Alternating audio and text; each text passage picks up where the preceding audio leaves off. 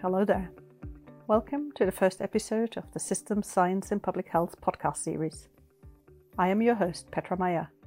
I'm Professor of Public Health at the MRC's CSO Social and Public Health Sciences Unit at the University of Glasgow. I'm also a director of the CIPHER Consortium. CIPHER is a collaboration between 7 universities and 3 government partners that aims to develop systems science evidence to support health and well-being in all policies. In this podcast series, I will be speaking to scientists, thinkers, policymakers and practitioners who work in this space.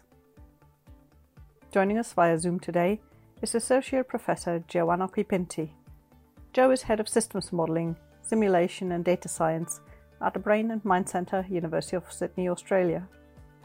She's also the Managing Director of CSART, which is an international alliance of centres of excellence in systems modelling to inform health and social policy, of which CIPHER is a key partner.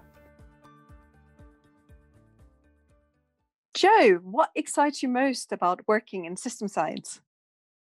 I guess I was drawn to systems science because of its transdisciplinary underpinnings and its analytic methods that allow us to understand the world not by examining individual pieces of the puzzle in isolation, but by seeing how all the pieces fit together and how they change and influence each other over time. If we take the example of a pendulum clock, we can examine the pendulum and the gears, the cogs, the mainspring, the dial and the hands and the face of the clock in isolation to understand what makes up a clock. But it's not until we understand how all of those pieces meticulously fit together and move together that we truly understand the nature of time and how to measure and track its passing. So what excites me most about systems science is the possibility of achieving more advanced scientific insights than the research methods we traditionally use in the health and social sectors, and its ability to deliver more responsive and instructive advice to government. Jo, can you tell us a bit about your work on youth mental health and how you got into this area? Sure. So since 2015, I've led various programs of work in Australia using systems modelling to provide national and state policy agencies and regional planners with interactive decision support tools to inform policy and planning decisions. Over a period of about 3 or 4 years, my team developed over 30 systems models to tackle issues such as alcohol-related harms, tobacco control, childhood overweight and obesity, diabetes in pregnancy, cardiovascular disease, child protection, and homelessness, to name a few. Then several years ago, I was fortunate enough to meet Professor Ian Hickey, who is co-director of the Brain and Mind Centre, where I'm now based, who saw instantly the potential of systems modelling to help break through some of the persistent challenges of mental health system reform and regional service planning. And we started collaborating on systems models to achieve this. To give you some idea of these challenges, the Australian Bureau of Statistics estimated that in 2019, suicide accounted for the highest number of years of potential life lost, ahead of heart disease and cancer, because we were losing people at a younger age. Over the last decade, the rates of suicide have been rising in younger cohorts, and that's consistent with national and international data on increasing rates of anxiety and depression and drug misuse. So even prior to the pandemic, we were failing young people. The persistence of the burden of mental ill health and suicidal behaviour globally actually precipitated decades of research devoted to the study of risk factors with a view to informing interventions to address those risk factors. But after half a century of risk factor research and little progress towards the field's intended goal of having impact on population mental health and suicide outcomes, questions are naturally being raised as to whether the field has been perhaps too constrained within narrow methodological limits. Actually, a few years ago, Franklin and colleagues from Vanderbilt, Harvard, Boston, and Columbia universities published a meta-analysis of 50 years of risk factor research for suicidal thoughts and behaviours. And they noted that the set of risk factors from pre-1985 studies is virtually indistinguishable from the set of risk factors from 2014 studies, indicating a systemic failure of scientific advancement beyond the earlier work, and really a tragedy for population mental health. Not only in mental health, but in health and social systems and policy research generally. It's like the academic community became so preoccupied in studying the components of the clock that we forgot to take the next step and study how the pieces fit together. And just as an aside, that's why the work of the CIPHER Consortium is so exciting. It really represents that next innovative and important step.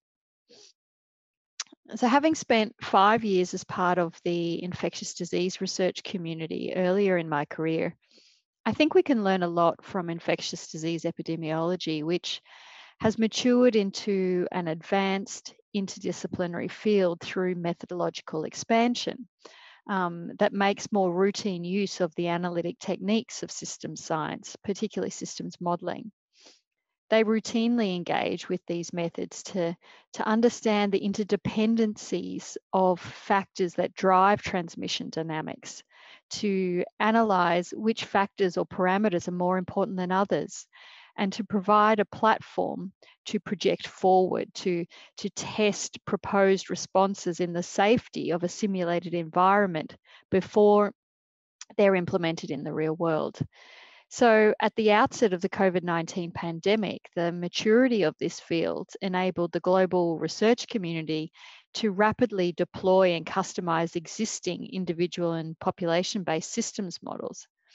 They were able to forecast coronavirus transmission trajectories under different conditions for different contexts and considering a range of human behavioral responses. And by doing so, provided governments with critical tools for navigating the complexity of the issue before them. And where decision makers worked closely and cooperatively with modelers, such as in Australia and New Zealand, these models helped inform timely, decisive, and effective responses to the pandemic. So you believe it's possible to use a similar approach for addressing the challenges of youth mental health? Yes, I think it's not only possible, it's essential, particularly as we work to mitigate the profound effects that recent global events are having on young people.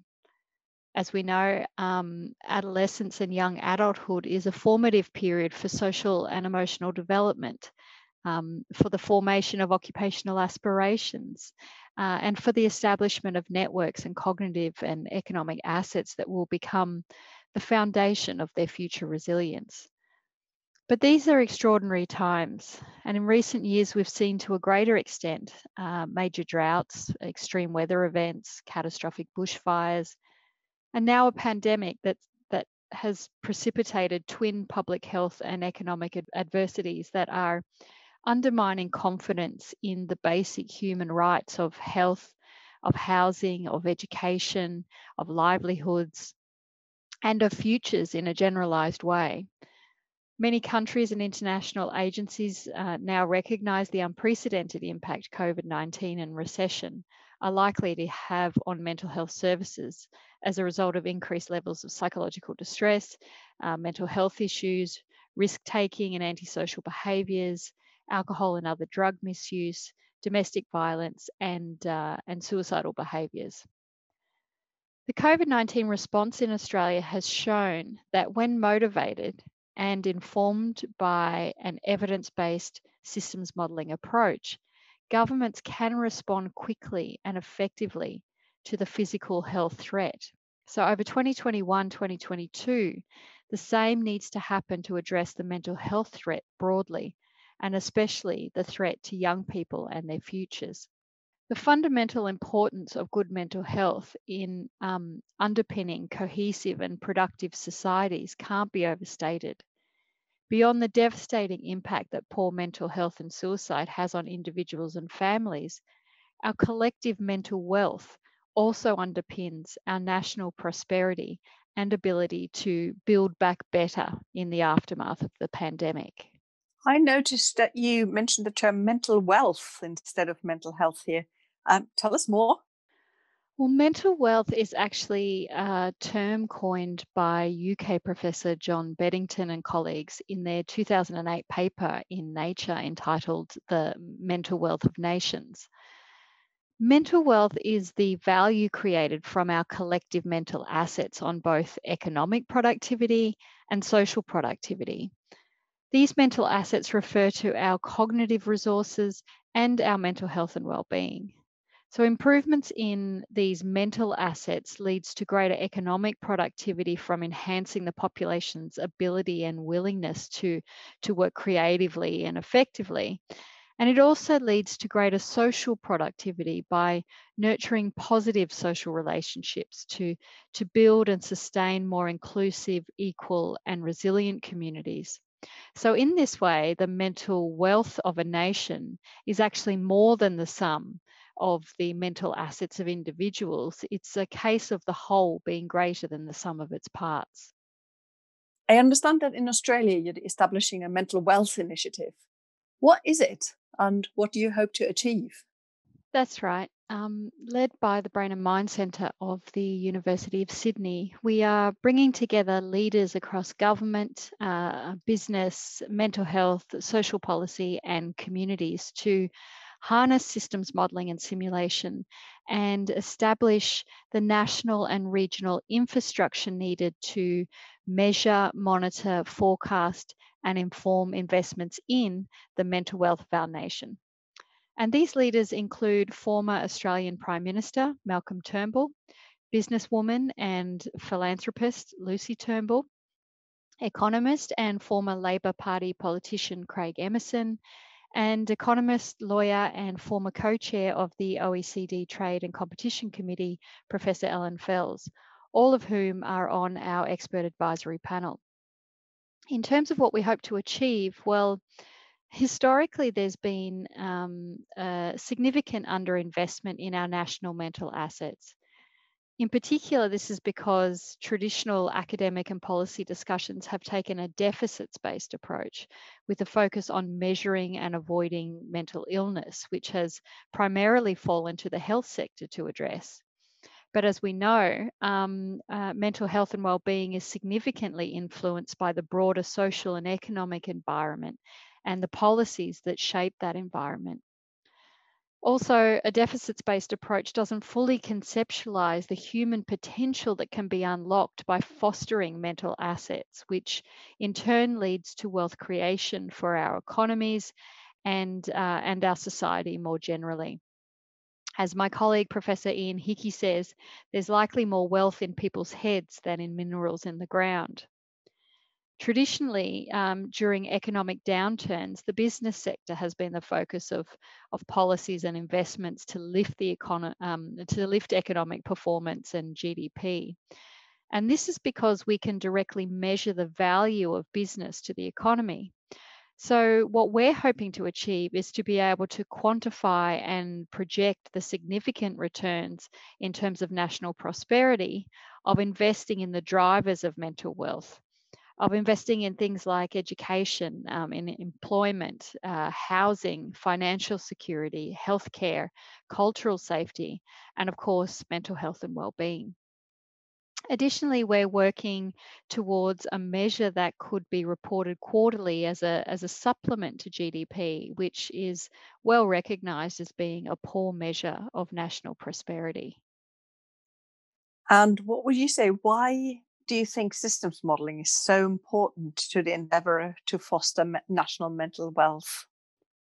That's a good question. The World Bank has underscored the importance of governments investing in the human capital of their citizens by putting this agenda at the centre of an historic response to COVID-19. In the first 100 days of the pandemic, the World Bank leveraged over $16 billion to support an operational response that's trying to help countries rebuild with stronger, more equitable, and more resilient economic and social systems. But there are two key challenges.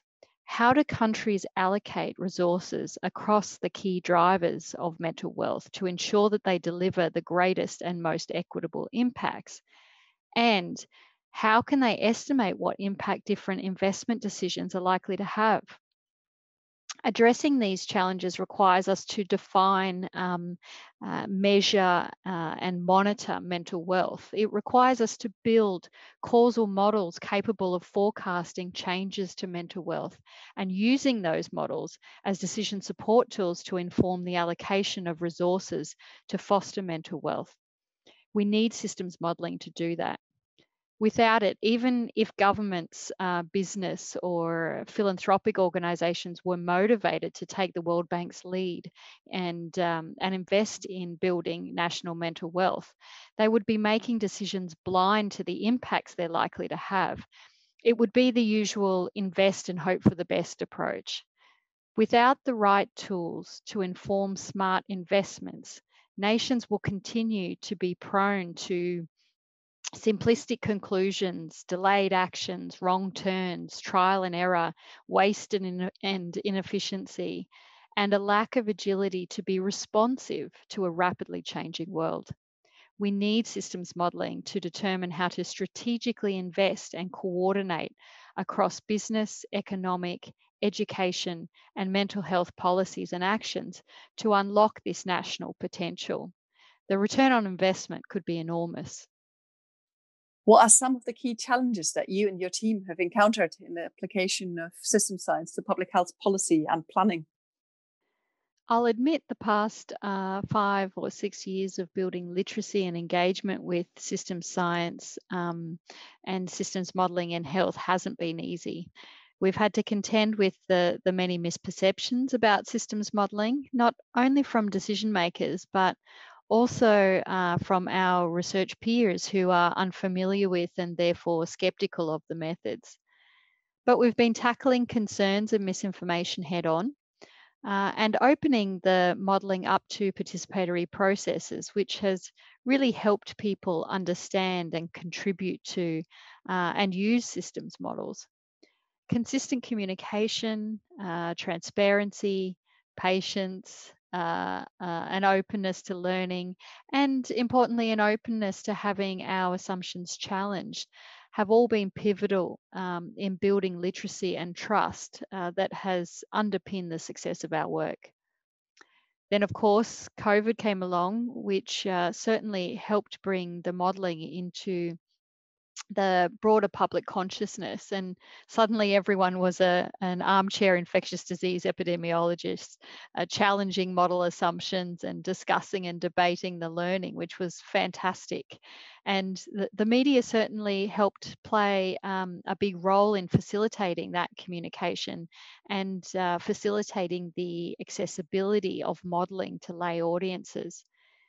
I feel we've made more progress in normalising systems modelling as part of the public health analytic toolkit in the last 12 months than we've made over the previous 5 years. And hopefully we're on an exponential trajectory. Another significant challenge we've faced over the years has been difficulty in publishing the applied systems modelling research in more mainstream medical, psychology, public health, epidemiology, and economic journals, as opposed to the specialist modelling journals. We've faced skepticism from reviewers and disinterest from editors regarding these methods, despite their long and robust history of use in infectious disease epidemiology and other fields such as engineering and ecology and climate science. But resistance to evolution is not unexpected in the current conservative research culture, probably not helped by funding cuts to academic institutions, high competition for increasingly restricted research funds, and an increasingly competitive academic publishing market. So forays into alternative methods in this environment can be perceived as high risk and exploratory. Regardless, substantial technological and methodological advancements are being made by centres of excellence in health-focused systems modelling around the world, which are improving the accessibility and transparency and robustness of these modelling tools. And we're really making real progress now with dragging this work into some of the more mainstream journals. What advice can you give to anyone out there who's keen on developing a career in systems science? Well, after more than half a century of static linear analytic approaches dominating population health research, a paradigm shift is underway. So, an investment in training in systems science to supplement traditional public health training is an investment in next generation scientific advances. As resources become increasingly limited, as complex, persistent problems become progressively urgent, and as the utility of systems modelling and simulation to help inform policy and planning decisions becomes more broadly recognised and normalised, demand for these skills will increase. They already are in very high demand. I would say that the science of complex systems and its analytic techniques, when undertaken as part of a multidisciplinary team and working collaboratively and transparently with decision makers and stakeholders, have the potential to deliver more effective and equitable public policy and health systems and make direct and profound impacts on people's lives. So my advice to those considering a career in systems science, and even more broadly to those interested in a career in public health, these are essential skills. So I'd say start training now. That was fascinating. Much for us here in the UK to think about. Thank you so much, Jo-An, for joining us. My absolute pleasure. Thanks, Petra. If you'd like to read more about Jo-An's work, you can find her profile on the University of Sydney website. If you'd like to find out more about CIPHER, or you want to subscribe to future episodes of this podcast, go to cipher.ac.uk. CIPHER is spelled with an S for sugar.